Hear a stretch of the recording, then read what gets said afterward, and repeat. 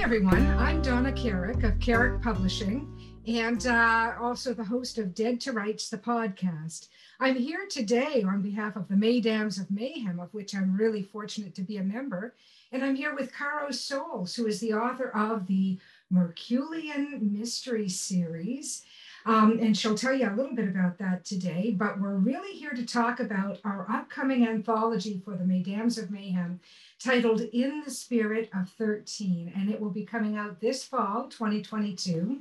And Caro has a really wonderful little story. It's, I say little, that's not to be diminutive. It's because it really is a flash story. It's a short, I guess you could say. And it's titled The Yellow Bird. And it's just a fascinating story. I love the twist. Hi, Caro. Thanks very much for coming today. I really appreciate it. Can you tell us a little bit about your three characters, Patsy, Jody, and Diane? Yes, Patsy, Jody, and Diane.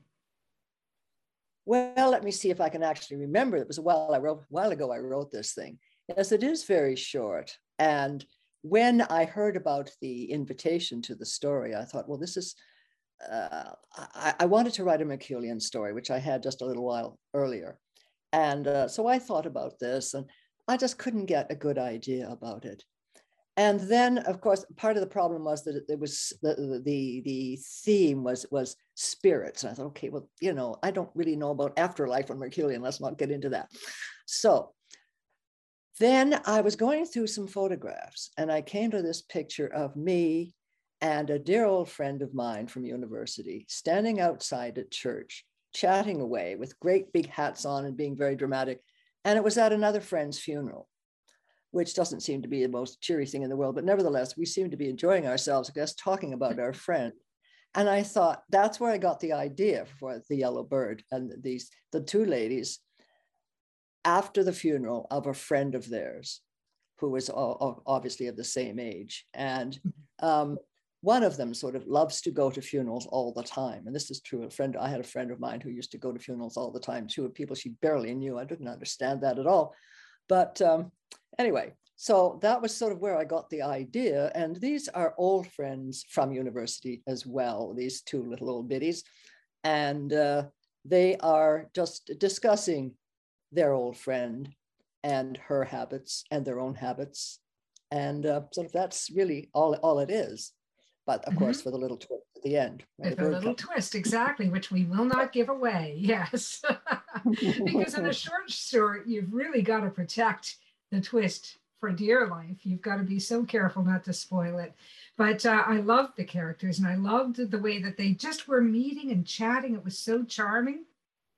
And it was also sort of an impending feeling of, well, because that wasn't the only funeral. I mean, they were talking about various funerals. They talked about a couple of different funerals. So there was this impending sense of death going on with it that was behind the charm and the tea and the coffee and the scones and all that, you know? Yes, that's right.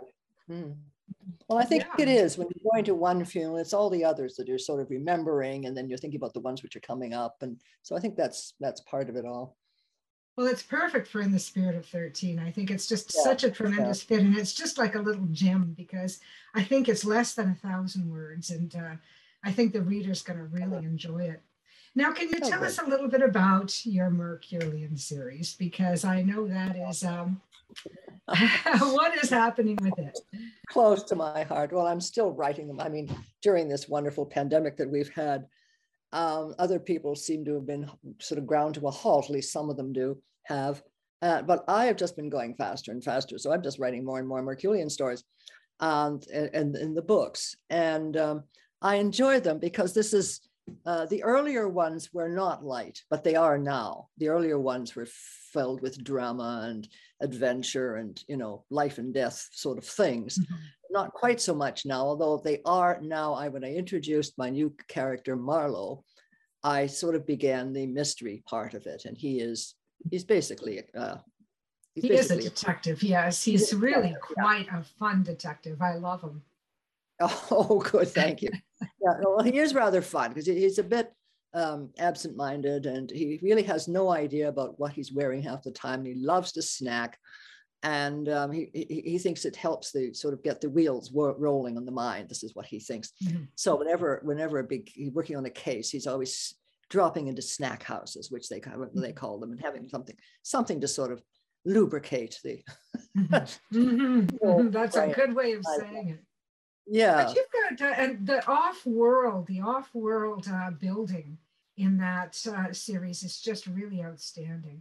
If anybody is not familiar with it, please look up Karo Soles and the Mercurian series, because you will love the off-world building. It's really well done, very intricate, very interesting, colorful, but you've got something else that's quite different right now, Dancing with Chairs in the Music Room. Can you tell us a little bit about that? That's quite different. Yes, so that is actually set in not exactly the here and now, because it's set in 1949, and it is in the Toronto of that period, way down on Jarvis Street on 419, and one of those old 519, I think it is, one of those old mansions. It was one of the Massey houses, and this is all told from the point of view of a very precocious 10-year-old, or is she 11? I can't remember. Anyway, I think it's 10, child, and who lives with her mother and father and her big brother in 3 rooms in this mansion, which is basically now at that point a rooming house. And the whole story is basically her seeing what she can, trying to sort of make sense of what she sees, because she can't sort of go out. She has very poor eyesight, and her parents are very protective, and she stays at home with sort of tutors coming here and there and everywhere to sort of help her along with schoolwork a little bit. And but she spends a lot of time wandering around, listening at doors and looking in windows and talking to the adults in the building, who are all of quite eccentric, and trying to sort of figure out who they are and what their lives are like. And eventually she gets caught up in something which she doesn't understand at all. And it gets sort of tragic in the end. But what I was trying to do was show how a child really sort of creates their own sort of understanding of what's going on, which really is far off the mark. Can be, really, yes. The title is just so evocative and beautiful.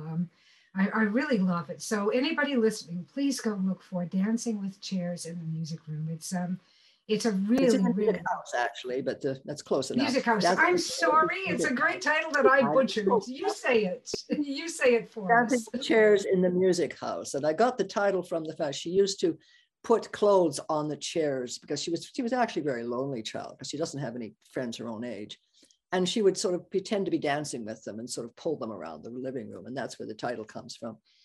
I like that. I like the images that come up to mind with that title. It's really good. And I'm sorry I butchered it, but it's Dancing with Chairs in the Music House. Now nobody will forget it because of what I've done. That's true. It's memorable now.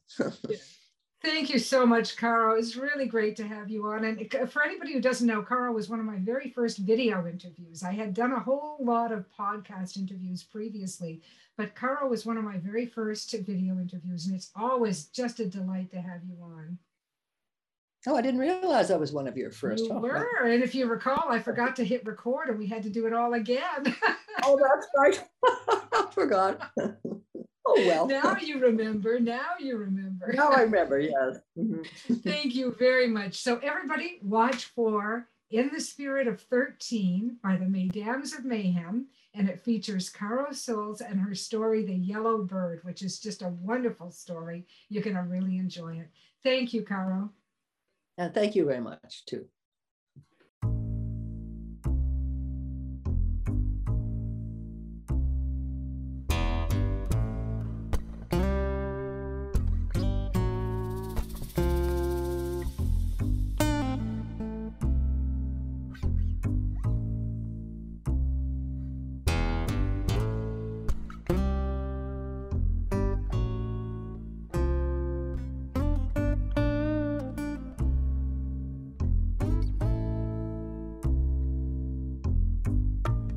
Dusty road, a man alone, vital signs go on hold. And I don't know what you've been told, but the years have turned my eyes gold. And I told you what you told me, we'd never be in the same boat for free. Yet it rides, let it rock.